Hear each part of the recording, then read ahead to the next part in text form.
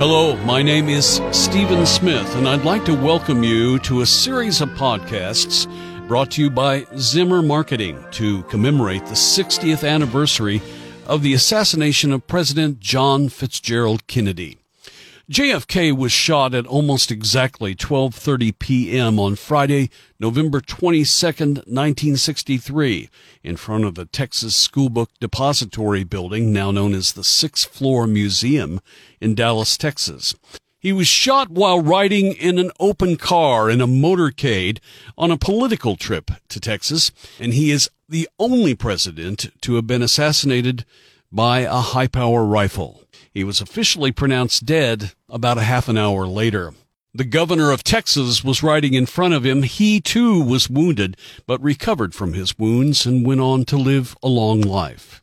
It was a dark, terrible, and violent weekend for the United States. 2 days after JFK died on a Sunday morning, his accused assassin, 24-year-old Lee Harvey Oswald, was also fatally shot by Jack Ruby, a Dallas nightclub owner, in the basement of the Dallas Police Department. That murder was shown live on national TV. Ruby was convicted of killing Oswald, but that conviction was overturned, and he was awaiting a new trial at the time of his death from cancer a few years later. Our guest on this podcast, Part 1, is Buell Wesley Frazier. Frazier, then only 19 years of age, knew Oswald and drove him to work that fateful morning. We spoke to him a number of months ago, not long after the publication of his book, Steering Truth.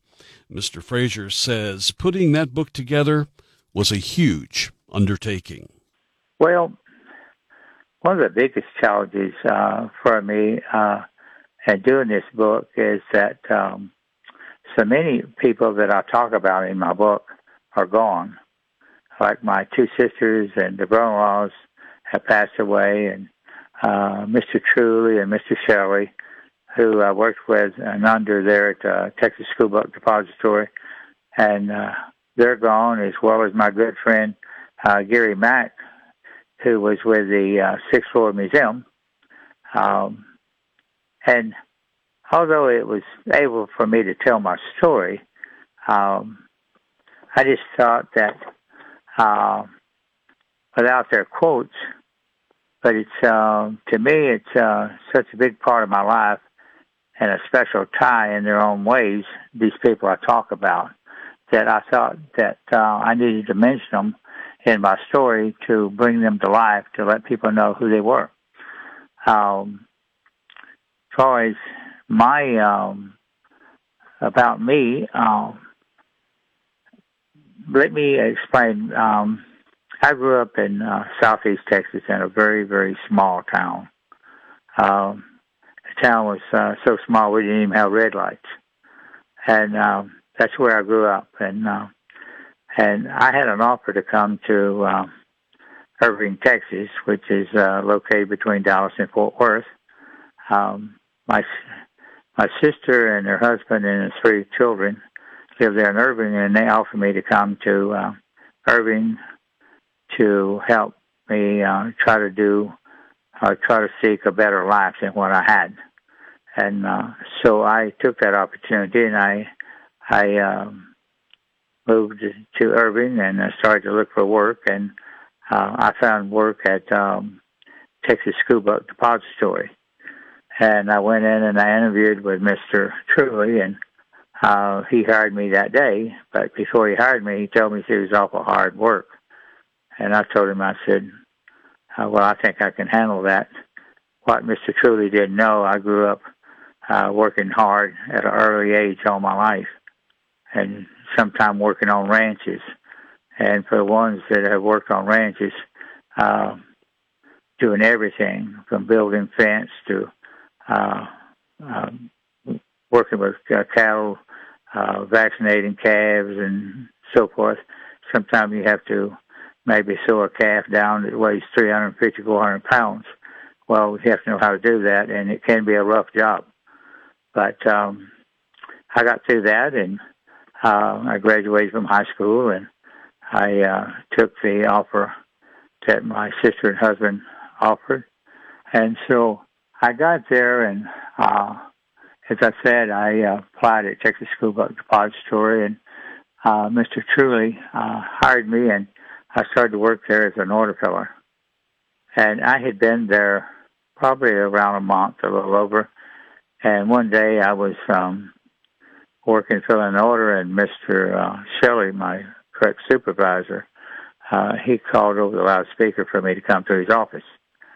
And so I said, I'll be right there. And so I reported to his office, and there standing with him was a young man that I did not know.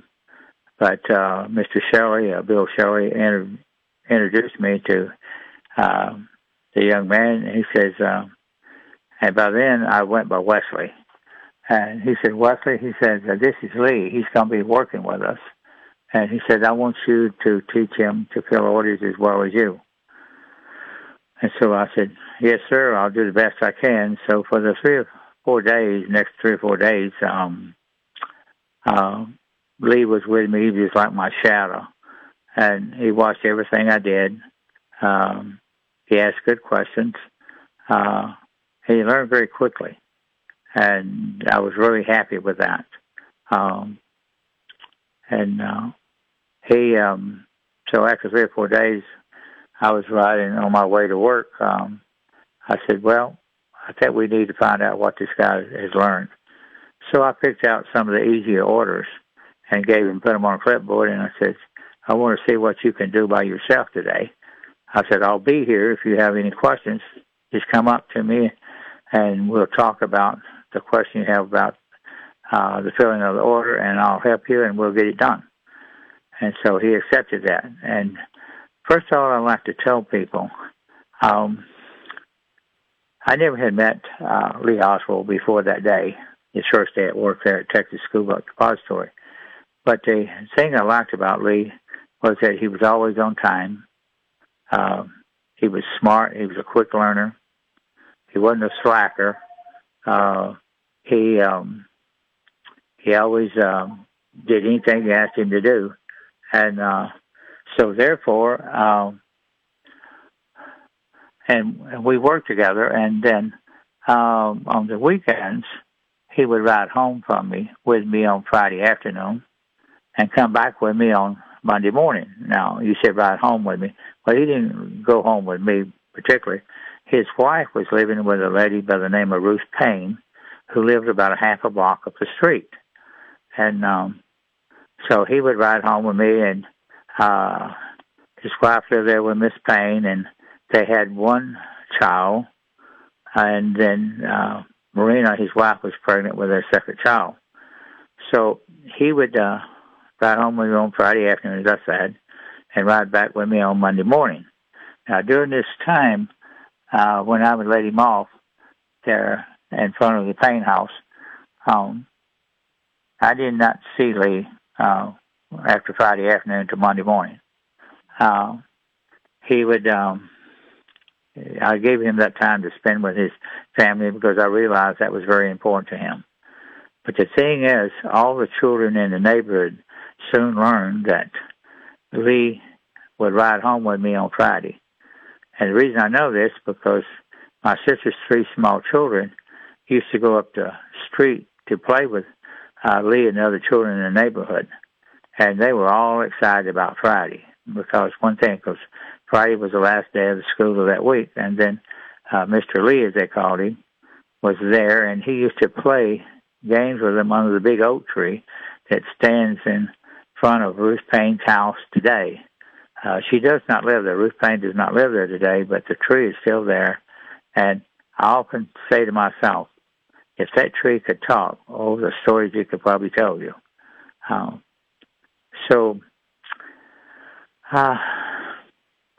So let's get to the day that a lot of people are interested about, November the 22nd, 1963, which was a Friday. Well, Lee had asked the day before on a Thursday, could he ride home with me? And I said, sure. I told you could go anytime you want. So he rides home with me on Thursday afternoon, and I asked him, I said, you know today is not Friday. And I said, why are you going home on Thursday. He said, well, he says, Marina has made some curtains for me to put up in the rooming house. And by the way, I didn't tell you, Monday night through Thursday night, he had a room at a rooming house in Dallas, and that's where Lee would stay. So getting back to asking him, well, why are you going out to Irving? He said to get some curtain rods to put the curtains up that Marina had made for him. So I said, okay. Didn't think any more about that. And so comes Friday morning. Instead of me picking him up in front of the house, Lee that morning, he comes down to where I live, and he had a package with him, and he puts that in the back seat of my car. Well, my sister saw him walk across the street and put the package in the back seat of my car. Well, then he comes and looks in the kitchen window, which is totally unusual. He'd never done that before. So my mother was staying there with us, and so she looks up and sees him looking in the window, and it startled her, and she says, who is that man looking in the window? And I said, where? Because we had more than one window there in the area there where we were. And so she told me the one at the kitchen sink. And so I looked over, and there he was looking in the window. And I said, whoa, that's Lee. He rides to work with me, and he works in Dallas. So I go to I get up from the table, and I go to the door, and he comes around to the carport. And I asked him, I said, would you like to come in and have a cup of coffee? I'm just finishing breakfast. And he says, no. He said, I'll just wait for you out here. So I go back, and I finish eating my breakfast. And I get up from the table, and I go brush my teeth. Well, while I'm going to brush my teeth and everything, my sister always made my lunch. So she had finished that up. And so I got my lunch and my jacket, and we left to go to work in Dallas. Well, as I was sitting down in my car, which was parked outside of a double carport, I noticed a package on the back seat. So I said, what's in the package, Lee? He says, oh, don't you remember? He says, curtain rods. He says, I told you that yesterday. I said, yes, you did. So I didn't think anything about it.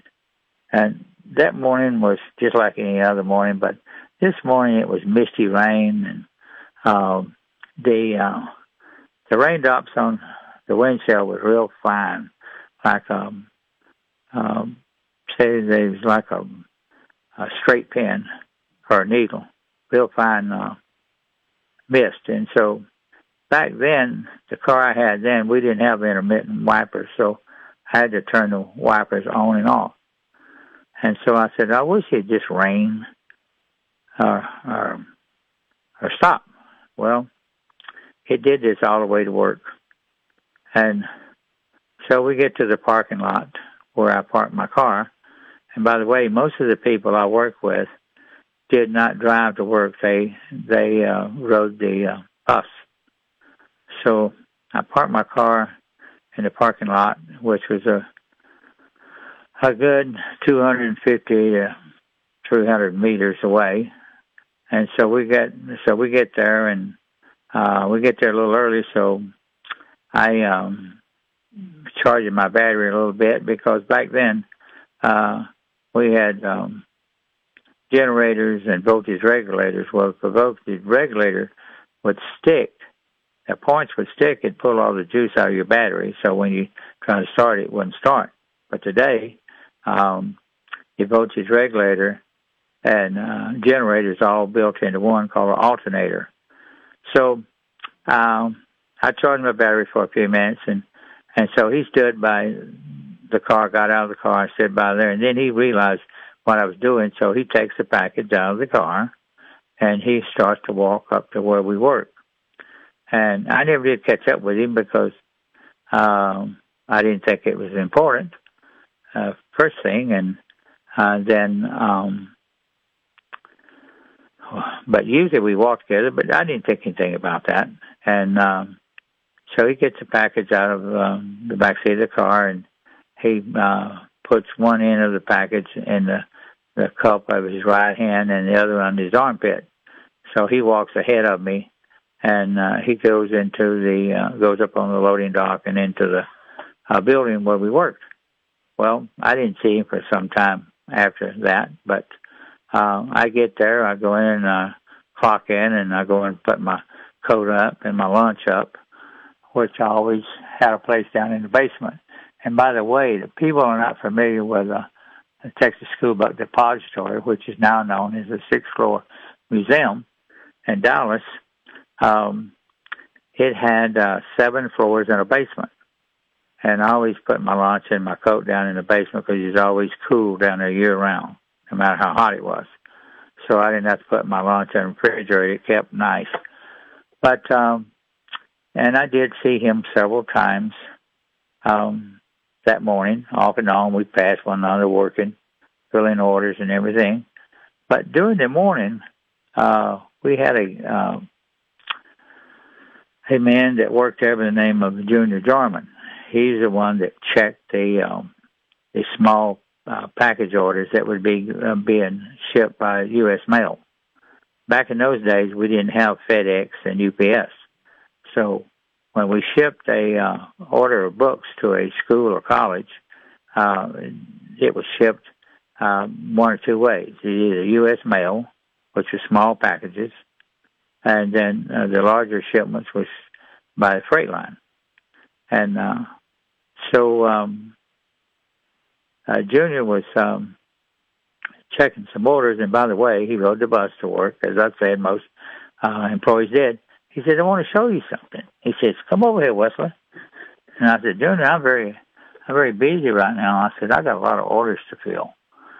I said, it's a heavy day. And I said, maybe a little while later. Well, I come back to my box to get some more orders, and he said, Wesley, he says, come on, I want to show you something. Well, Junior bought a newspaper every morning on the way to work. He'd start reading the paper while he was waiting on the bus. So in the paper, he showed me there was a parade route of John F. K's presidential motorcade route, and it showed that the parade was going to come right by the building. And so he says, he was really excited about that, and he said, do you think we'll be able to go out and watch the parade? And I said, well, Junior, I said, I just work there. I said, I'm not in management. I'm not anybody's boss. I said, I don't know. Well, I come back to the box a little while later and get some more orders, and he asked me, so I made up my mind. I said, I'm going to go ask Mr. Shelley. Well, I went and asked Mr. Shelley, who was my supervisor, and asked him, and he says, Wesley, he says, I'm going to have to ask Mr. Truly, which was his boss. And it turned out Mr. Truly had to go see Mr. Kaysen up on the 2nd floor. He was everybody's boss in that building, regardless of what publishers, and we had a lot of publishers in the building. So sometime afterwards, probably around 10 o'clock, 10:30, something in that area probably, Mr. Shelley told me, he said, you can tell the guys they're going to be able to go out and watch the presidential parade if they wish to. So I went by and I told Junior Jarman that, and he was really excited, so he passed the word around. And the thing I didn't tell you was that Junior Jarman was he was a black man, a very nice person. Really liked Junior. He was really a good worker. But you have to remember the time when this happened. This was back in 1963. And things weren't really great in this country then because it was the beginning of the civil rights marches and so forth down in Alabama. And so Junior, being the person he was, he didn't know exactly how to go and ask Mr. Shelley, even though Mr. Shelley was his boss as well as mine. But he had picked up on that I seemed to have a good rapport with Mr. Shelley. And so that's why he asked me. And we had a great crew that worked there. We really worked well together. And it was a lot of work, and it was hard work. Some of the guys I worked there with was Billy Lovelady and Jack Daughtery and Charles Gibbons and quite a few others. But we all worked together. It didn't make any difference where we came from or what the color of our skin was. We were a team, and we worked very well together. And I'm very proud of that. And so it comes time, and so we break at lunch. And time I got out to the front steps of the Texas Schoolbook Depository, there was already a crowd there, and everybody was anticipating watching the parade come by. And if you stop and think about it, how many times have you in your life been able to go out and observe a presidential parade passing by the building where you were employed? Well, that's the only time in my life that ever happened. And so everybody was excited about that. Back then, being a young boy, a country boy, I didn't really realize how important that was until years later. And I realized that what I had an opportunity to witness and see. And I remember talking to a lady standing beside me, Sarah Stanton. And back then, we had magazines called Look and Life magazine. And the photography in those magazines were fantastic. And you think about all the technology we have today that we didn't have back then. Those were photographers were a special type of person. The pictures in their magazines were so beautiful. And that I remember making the comment to Sarah Stanton that when the presidential motorcade passed by and made the turn off of Houston onto Elm Street there, I said, "Look at Jackie, how beautiful she is." I said, "She looks just like the pictures." It was almost like as that you knew them personally from reading the magazines and looking at the magazines. And, of course, the presidential motorcade passes by and goes down toward the Triple Underpass. And but before they made the turn to go down toward the Triple Underpass, the motorcade is being led by police officers on motorcycles, and they were cutting them off and cutting them back on, making them backfire. And I had never seen that before, and I thought that was unusual. But I was just observing what I didn't know that was part of the celebration of what I didn't know. But the presidential motorcade passes by me and goes down, and I can't see. And then I hear this loud noise. And at first, I thought it might have been one of the motorcycles. But then, a very short time later, there was two more sounds. And I realized then that wasn't a backfire. That was someone shooting a firearm, a rifle or something. Growing up in the country, I was a big hunter, so I knew how the rifles sounded. And what people have to realize, Mr. Smith, in November, Dealey Plaza, it is closed on three sides and open on one. And so with the wind swirling and that type of year and it being cold, the sounds can echo and play tricks on your ears sometimes. You think you hear more of something than you actually hear. So it was three shots. And so very shortly after the third shot, a lady come running up the sidewalk. And by the way, the sidewalks along the buildings and everything was really packed. There's a lot of people. I can't begin to tell you how many people were there, but there was a tremendous amount of people there, and all along the parade route, even on Main Street and everything. So she came running up, and she was crying, and she She said they shot the president. That concludes part one of our interview with Buell Wesley Frazier. I'm Stephen Smith. He continues talking to us in the second part of our podcast, and we invite you to listen to that. I'm Stephen Smith, and this is part of our commemoration of the 60th anniversary of the assassination of President John F. Kennedy.